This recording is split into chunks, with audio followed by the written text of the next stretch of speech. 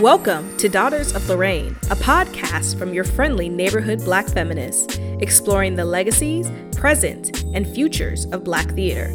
We are your hosts, Leticia Ridley and Jordan Ealey. On this podcast, produced for HowlRound Theater Commons, a free and open platform for theater makers worldwide, we discuss Black theater history, conduct interviews with local and national Black theater artists, scholars, and practitioners, and discuss plays by Black playwrights that have our minds buzzing. What can the form of opera do for Black people? How can Black artists employ this musical genre to stage our complex histories? These are the kind of questions that perhaps entered into the room when Anthony, Tulani, and Christopher Davis all began writing and composing their opera, X, The Life and Times of Malcolm X. First premiering at the New York City Opera in 1986, the opera is described by the Met as, quote, a new staging that imagines Malcolm as an everyman whose story transcends time and space. In late 2023, the opera received a new staging at New York City's Metropolitan Opera. This comes 2 years after Terence Blanchard became the first Black composer to have an opera produced at the Met, with his piece, Fire Shut Up in My Bones. With a lush, sweeping score and visionary staging by critically acclaimed director-playwright Robert O'Hara, X provides new possibilities for Black performance and artistry, specifically within the operatic genre. Jordan and I each watched the opera's theatrical release, and on today's episode, delve into themes of time and space in this production, and briefly discuss our introduction to the world of Black opera.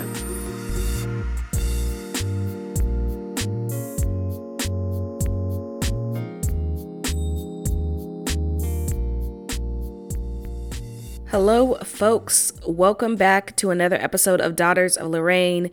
This is our episode back fresh off the holidays and our subsequent breaks that we both respectively had. Jordan, how was your holiday season? Holidays were good. Got to come on down to Georgia, where I'm from. I don't think I've mentioned that on this podcast before. I'm just kidding. And it was nice to thaw out. For those of y'all who may remember, both Leticia and I pretty much live in the same area of, well, you're in Toronto and I'm in Rochester, but for all intents and purposes, we live in the same region, and it is cold. It is cold. So it was really nice to come back to Georgia and thaw out a little bit. How was your holidays? My holidays was good. Great time with the family. Was able to relax a little bit, get some time away from work. But I'm glad to be back in Toronto, even with the snow that is falling outside of my window and my aversion to traveling in snow that I need to get over. But that's neither here nor there.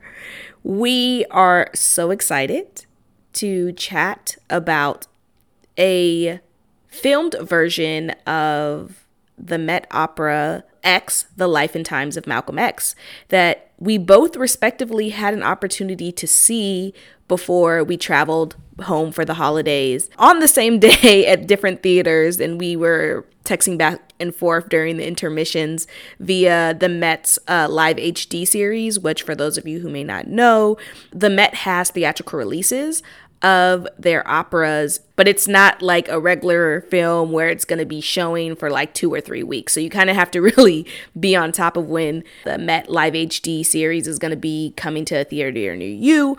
But this was both of our first times having the opportunity to see an opera in this way. And let me tell you, Met, y'all have this whole like digital theater thing down, because let me tell you, fantastic on so many levels.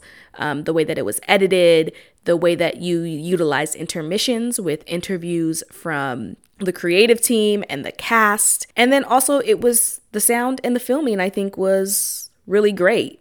Absolutely. I totally agree. Many people in our field of study in theater and specifically performance studies, you know, we all have had this ongoing debate about liveness and, you know, capturing and all these different mediation and what that does to the experience of theater.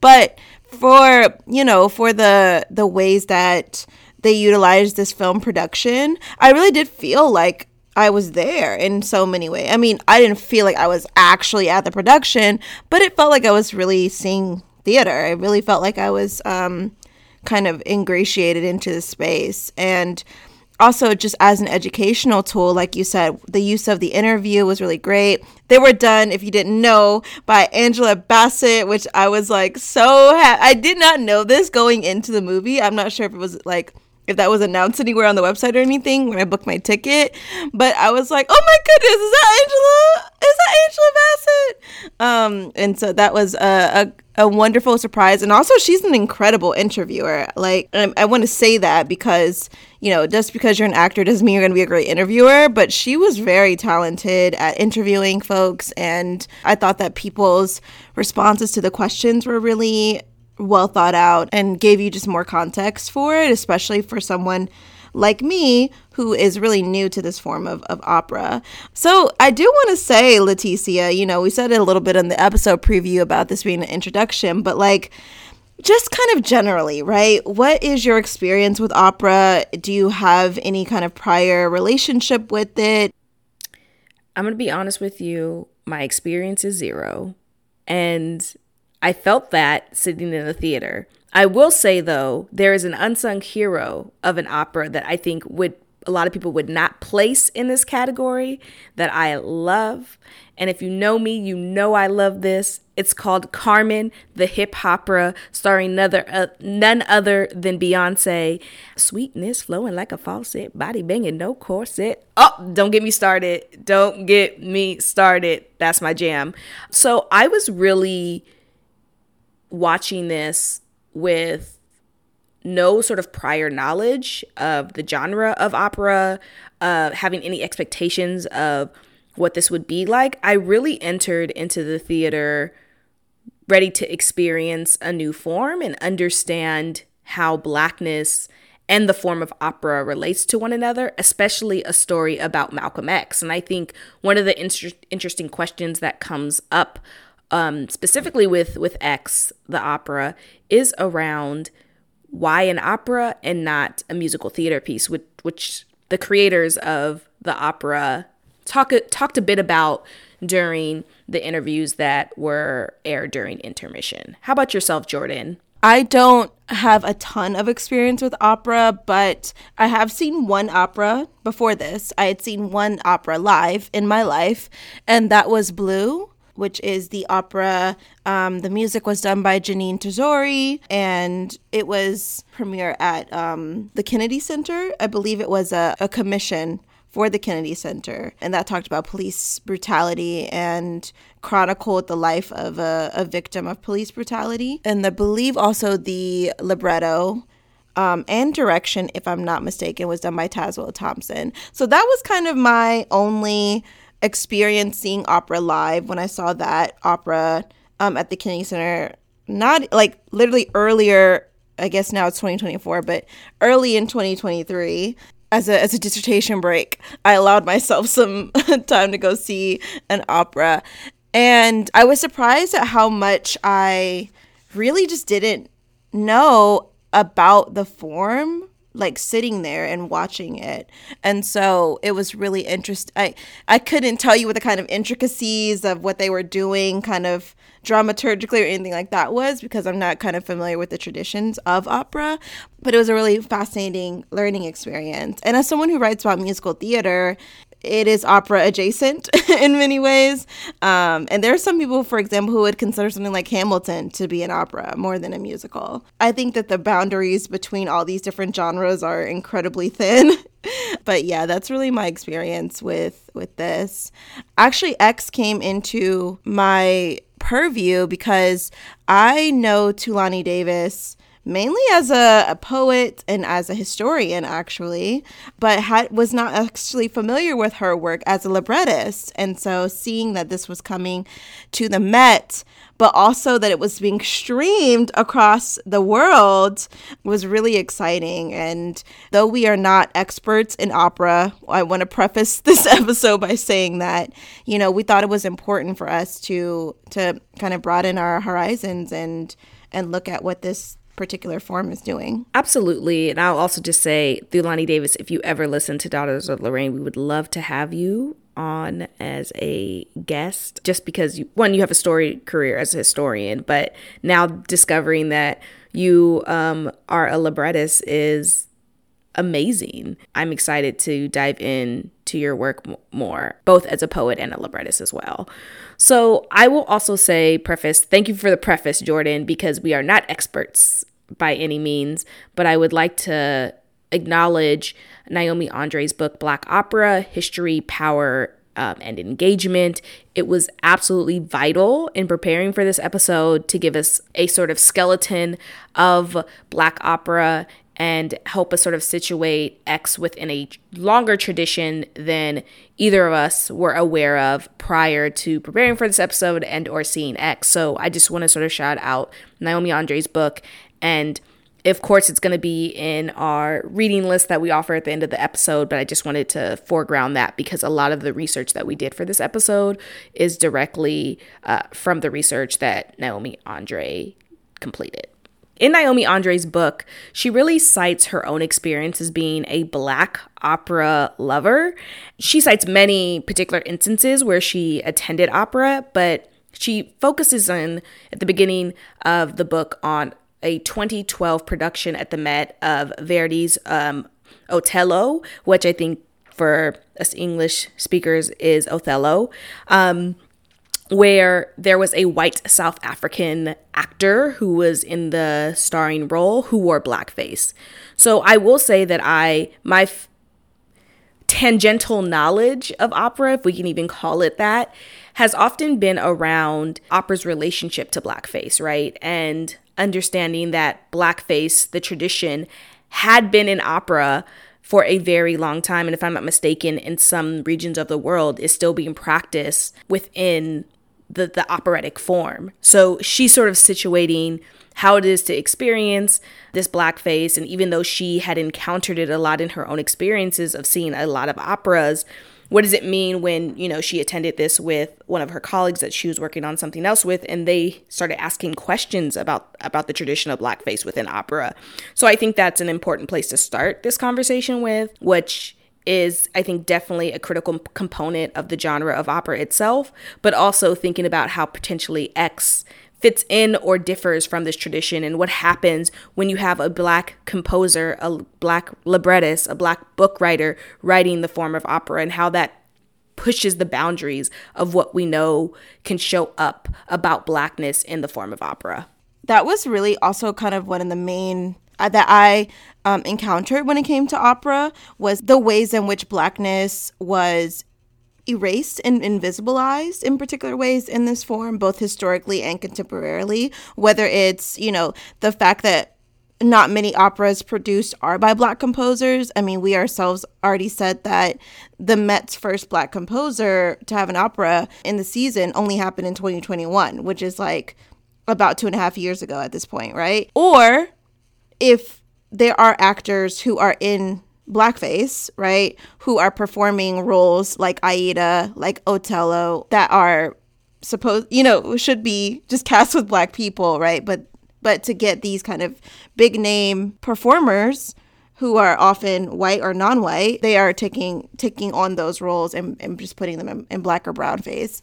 And so that was kind of what I had, that's how I had encountered this form, just kind of in just being in the theater world and the musical world and being adjacent to the world of opera. And there's often also this kind of ways that the form of music, right, the form of music that is in opera, which is this more classical style. Again, I'm not a musicologist, so I don't know the exact kind of form, or the exact term to describe this, but classical style, right, that is, that can be in many ways really divorced from Black people. It didn't seem necessarily as if this was a space that was, welcoming to Black folks. And so being a musical theater scholar and having adjacent research to opera, someone that constantly comes up, and especially as someone who studies Black women in music theater, someone that constantly comes up in my work and in my research is that of Elizabeth Taylor Greenfield. And Elizabeth Taylor Greenfield being this Black woman who was one of the, think Beyonce, but in the 19th century. Like, she was very, very famous Black woman. The reason why she was so famous is that people just could not believe that this Black woman was such a talented opera singer, right? That she was so classically trained and that she was performing this music that folks just couldn't understand, right? And so a lot of sound scholars write about the relationship between race and sound, right? So if you look at someone's work by someone like Nina Eidstein, for example, who discusses how this idea of what a Black voice should sound like, right, comes from this perception of Blackness. You know, someone like Elizabeth Taylor Greenfield is an incredible study of that. I believe Jennifer Lynn Stover writes about Elizabeth Taylor Greenfield in her book, The Sonic Color Line, right? Where she talks about how white audiences received Taylor Greenfield or didn't receive her. Even going further into history, someone like Marian Anderson. Marian Anderson, like continuing into the mid-20th century, right? Marian Anderson making history as the first Black woman to perform at Carnegie Hall as this opera singer, right? Again, this idea that these spaces are not constructed to welcome in Black people, but this incredible, operatic, classically trained voice, is one that we know very well. And then I also kind of my experience in thinking about opera and the relationship to Black musical genres too, is something like the Fisk Jubilee Singers, right? And the ways that they were transposing their scores, which were made up of Negro spirituals, for example, and kind of transferring them into this classical operatic sound, right, is what made the Fisk Jubilee Singers and other Jubilee singers that came out of other places outside of Fisk University really popular and paid for, many ventures that the university had because of their popularity, both nationally and internationally.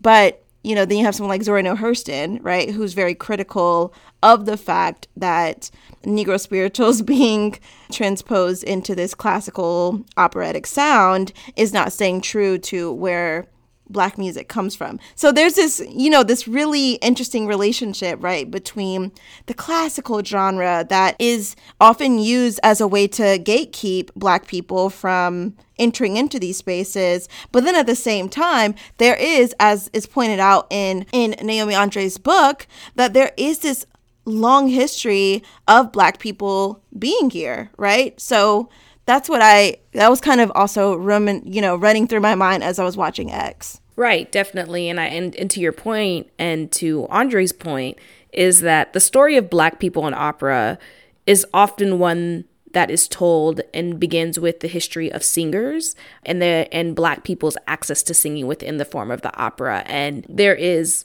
limited but ongoing scholarship to really highlight and recover and nurture the work of Black opera composers and creators and directors, and thinking about how Black folks are in a lot of different roles in the operatic genre, right? And to really sort of think about Black folks' engagement with opera beyond singing. And that's not to sort of discount the history that you accounted for, because I think it's critically important.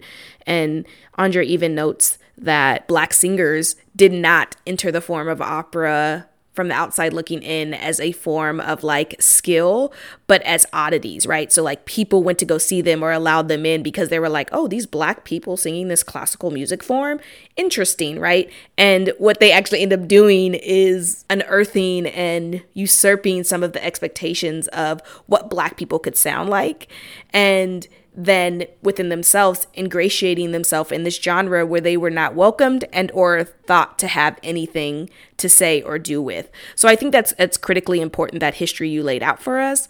And also to say that I am so excited to have the opportunity to talk and chat with you and to have seen X, The Life and Times of Malcolm X, because I think it really does focus on Black opera composers, writers, librettists that I was unfamiliar with, and I think that we can focus more on and just, to use this opportunity to note that while we'll be focusing specifically on this particular opera, there are a list of other Black composers and creators of opera that are working and have worked for a long time. And Andre gives us a list of these folks that we are also going to mention some at the end of the episode. And then lastly, what I'll say is what Andre identified for me as someone who is newly entering Black opera is that there's actually quite a few operas that are documenting key stories from African American history and people,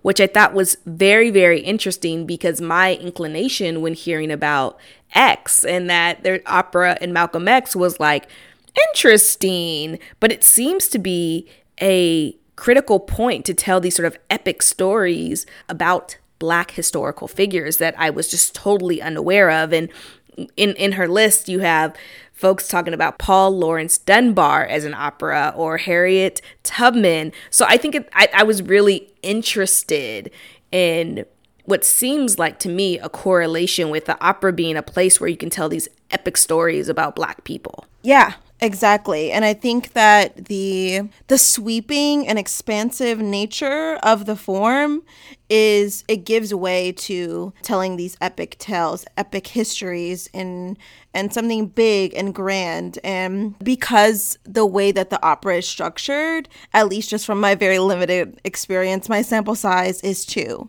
Some of the librettists and composers I work with as a musical theater dramaturg are transferring into the opera genre. And so I've had an opportunity to talk to a lot of them about the particular ways that the libretto works in opera.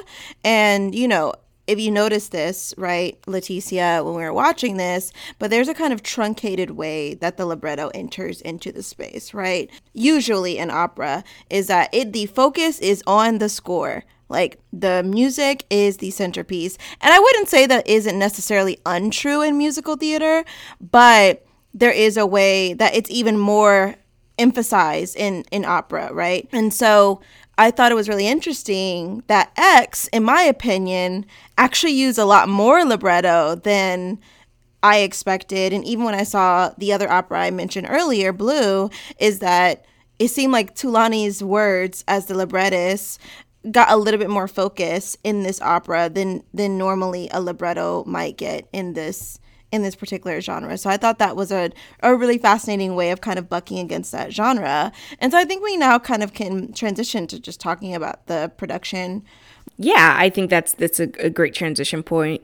And I would also like to say, to add a bit more context, is when we started thinking about this, or like, how did the creation come to be, right? Like, how does someone think about putting Malcolm X to an opera? And according to Christopher and Anthony and Tulani, who are all cousins, Christopher was in a college course about African American autobiography, and he was reading the autobiography of Malcolm X. So if you see this production ever, or you read the opera, or you listen to the music, a lot of what's being pulled within the story is based off of the autobiography of Malcolm X. So like, that's the sort of direct reference text. And he called Anthony, and to your point about music, when he was reading it, he was like, man, there's so many music references in this specific autobiography. And for me, it seems like it would be a happy medium to sort of think about this. At that time, he was thinking about it as a musical theater piece, and it was really Anthony Davis who came in and was like, well, what about an opera? And Tulani was like, yes, I think this story needs to be told in an opera because of what the form itself allows, right? So I think there's a really interesting way that we see it show up within the opera form, because while I had my own personal experience of like adjusting to the sort of different sonic pace and sound of opera itself, because I wasn't familiar with it, there was still a level of comfort I felt, because it was playing with all these different musical genres as well that I was familiar with, that I'm not sure finds its way into the form of opera a lot, specifically the way the sort of public imagination of what opera is. So I think what you're noting and what you're pushing us to sort of think about, this boundary pushing that even within X, as it sits within opera, is doing, it is quite interesting to me. And I think that I would argue, my limited argument, aka my limited research in this area, is I wonder if it is this idea of like when blackness enters the frame or black people enter these genres, that because they have been excluded oftentimes from these spaces, they're not only thinking in relationship to the form as it stands, but thinking about how can this form suits the needs of my project, and how can I also pull in other forms to create different forms. And this just continues our conversation that we've often have, Jordan, around like form and genre. Even you mentioned with musical theater. Yeah, absolutely. And, I found it really interesting because let me tell y'all, one of the standouts of this production was the choreography. Oh my goodness. The dancing in this production was absolutely fantastic. Key Trip, I believe, did the choreography for this production, and it was absolutely incredible. And again, we are not dance scholars by any means, but the use of dance as a storytelling method, right? So the kind of premise of the show is there's a big spaceship that is on stage. Throughout the production, there is this ensemble of folks who are both singing and dancing, who are telling this story, helping to tell the story of Malcolm X. And some of them are future oriented, and then some of them are also like throughout his life and from the kind of historical past.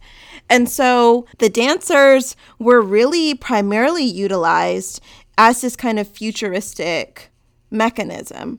And I found it really fascinating how dance was utilized. And I'm curious to kind of delve in deeper in many ways with the form of dance and how it shows up in the operatic genre. And I wonder if that's a kind of typical thing that happens, is dance and choreography utilized in this way. I know it's a part of musical theater, right, as a sort of storytelling dramaturgical function, but I was curious about how that entered into the frame within opera. And even Anthony Davis, as the composer of this opera, did say that he was really involved in creating music for dance. And, quote, he says, "That set the stage for my opera work, because with opera, you're also creating music for bodies in space, bodies in motion. Movement and drama are part of the music." And so working with this kind of embodied knowledge, or making use of the embodiment of these different performers on stage, it informs the way he does musical process. It's informing the way that he makes this music. And you could really tell that in those scenes. Like, for example, if you're familiar with the story of Malcolm X, his life, Malcolm X's life, once he moved into this more urban environment versus the rural environment that he grew up in, the way that dances of the time period were coming in. So like you had bebop and you had, folks doing these swing dances, right? Like just the way that music and dance were intertwined in the same way that they usually are in African American community. I was really, really interested in that part. And, Anthony Davis's background as a jazz musician really, I think, comes through in the score when you look at not just the jazz music, right? But just like the kind of ways that it's an unexpected thing, in the way that jazz makes use of improvisation, right? Is a part of what makes jazz jazz. I think that unexpected, what's going to happen next idea really comes through in the way that the music played in this production. Absolutely. I 100% agree with you. And I also was very struck by the use of dance, and it was one of the most compelling parts of the opera for me. I just kept thinking about sort of the bodies moving in space and what appeared to me as people that were inside and outside of the opera. And I say this because they were dressed in like sort of cream colored neutral clothing.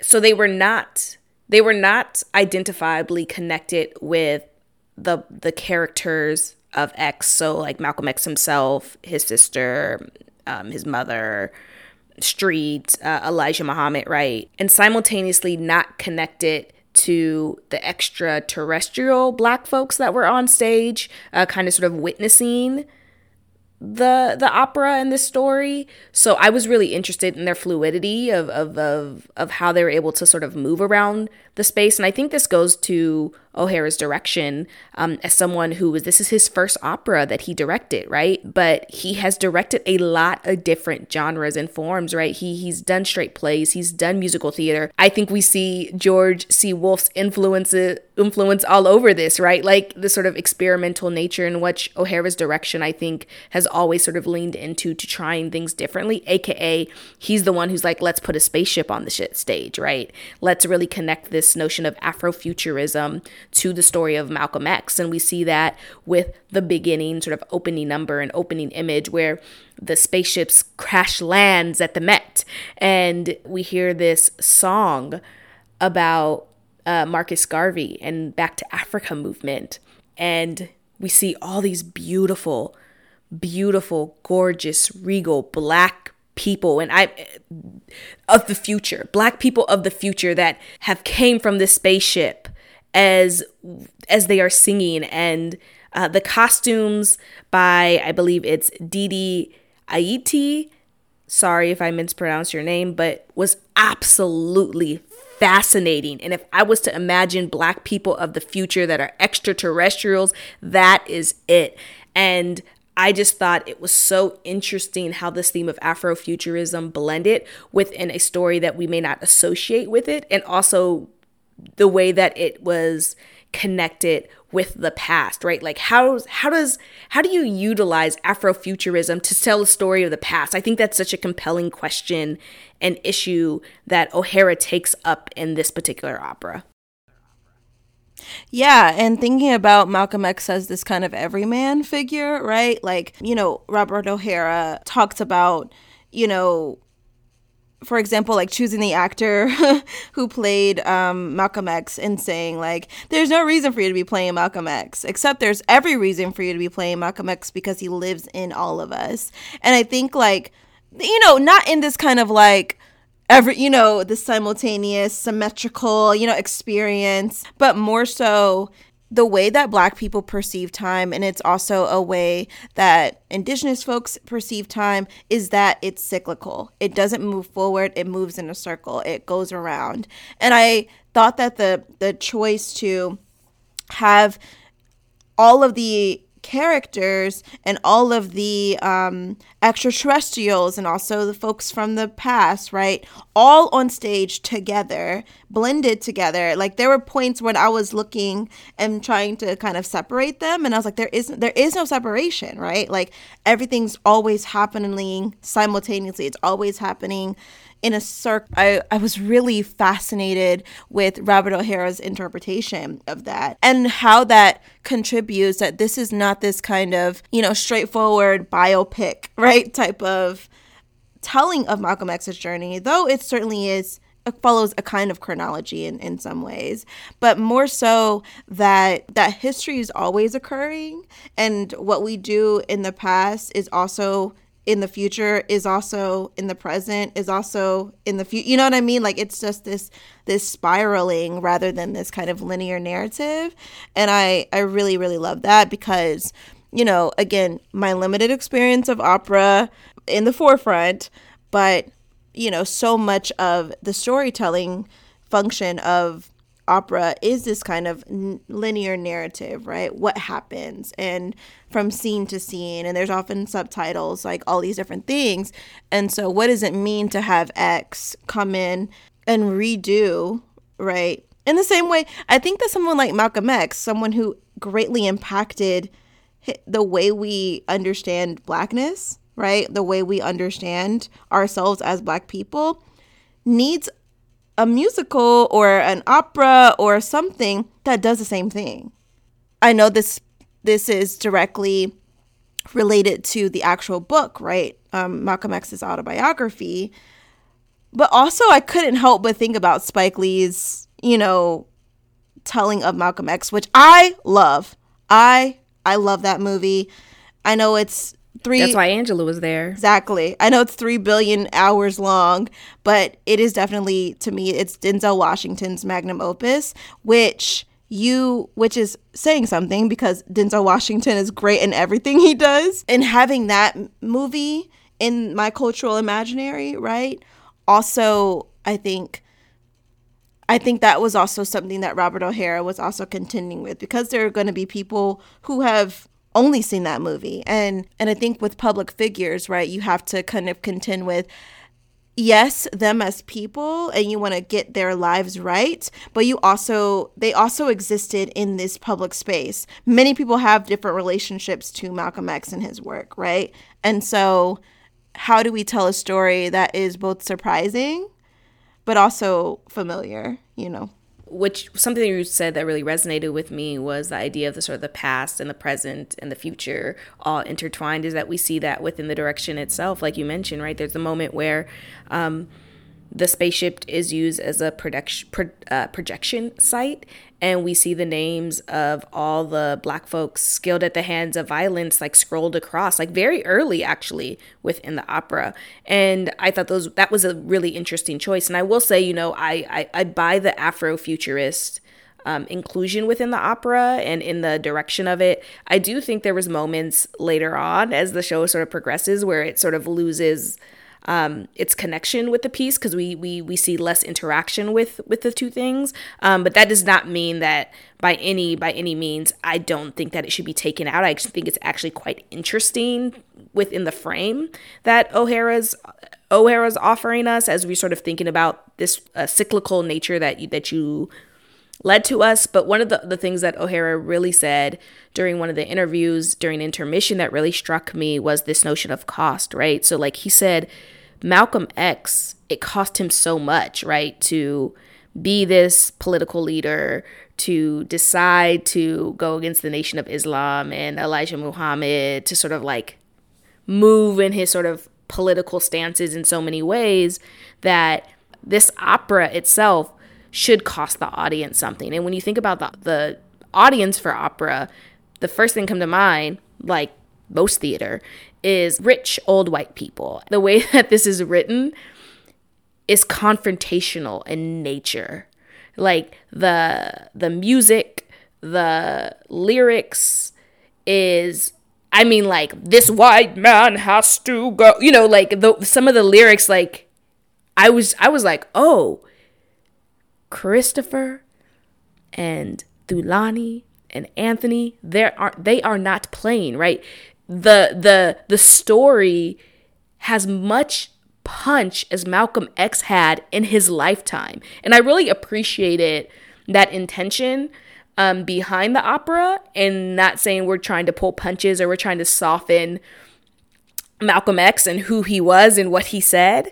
So I really appreciated that spirit was captured within the opera itself, and that they, even though this premiered in 86, and this was the second, I believe it was the second production of this particular opera, that they were open to new interpretation and ways to sort of update it for a time that we currently live in.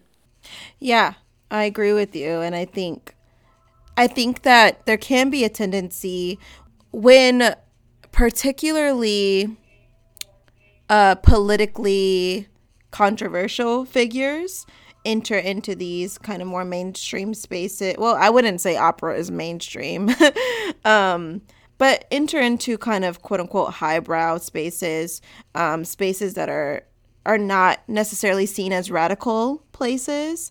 There is a tendency sometimes for these figures, for the political resonance of what they did and who they are, to be defanged, right? It becomes more apolitical, or it becomes more universal, whatever that means. We know what that means. That usually means, how does it appeal to sort of white, liberal, borderline conservative sensibilities?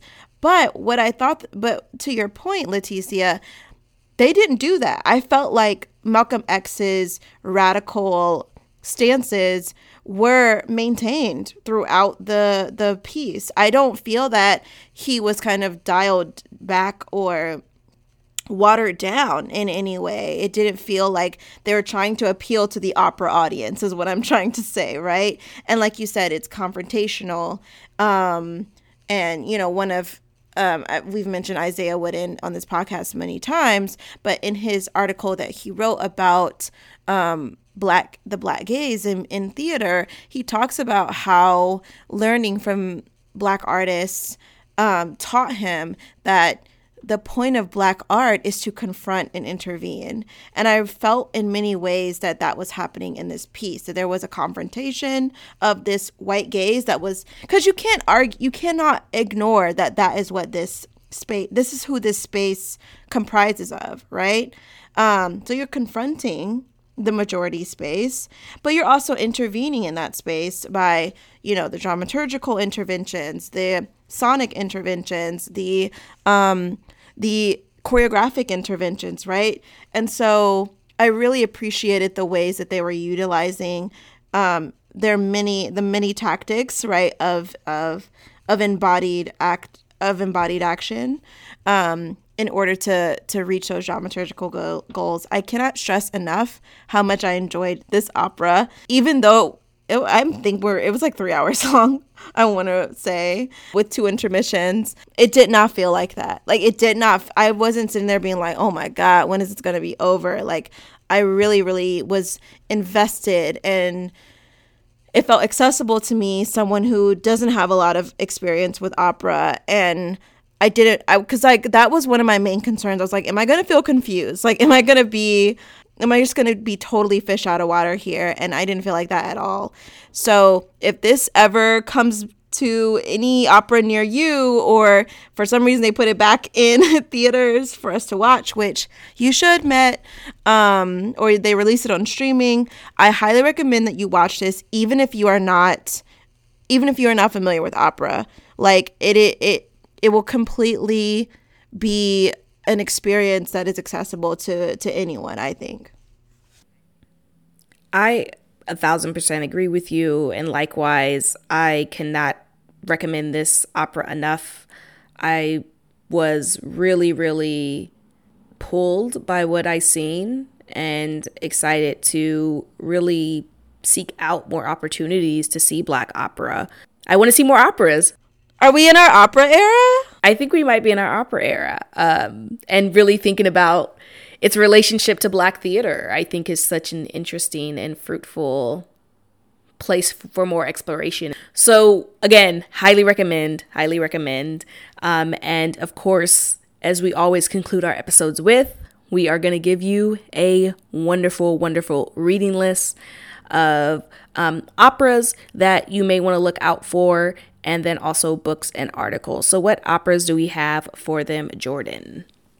Yeah, so let's talk a little bit about Anthony Davis. Anthony Davis has other operas, and, we would love for you all to consume them in any way. We specifically like to recommend Amistad by Anthony Davis, and then Adolphus Hailstork's opera, Paul Laurence Dunbar, Common Ground, and then finally Nkiru Okoye, Please Charge It to My Head and Not My Heart if I am pronouncing that incorrectly, and her opera, Harriet Tubman, When I Cross That Line to Freedom.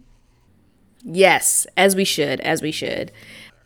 Absolutely. Yes. And we've also mentioned, we didn't get into a chance to talk about her in this episode, but Shirley Graham Du Bois totally is an opera. She wrote the first opera as a Black woman. Probably not wrote the first one, but first one to be produced, I believe, in the United States. And so, so we've mentioned her before, but I just wanted to bring her name back into this episode. Shirley Graham Du Bois. For books and articles, we have an anthology, Blackness in Opera, that was edited by Naomi Andre, Karen M. Bryan, and Eric Saylor. This was published in 2012, which then led to Naomi Andre writing her book, Black Opera, History, Power, and Engagement. Please check those out. And then we have 2 articles from friends of the podcast that we would like to recommend. Kristen Mariah's On the Record, Cissy Aretta Jones, and Black Feminist Recording, Praxis. And then Caitlin Marshall's Ear Training for History, Listening to Elizabeth Taylor Greenfield's Doubled Voice Aesthetics. So make sure you check out those books and articles as well as the operas. Go see opera, support Black people in opera.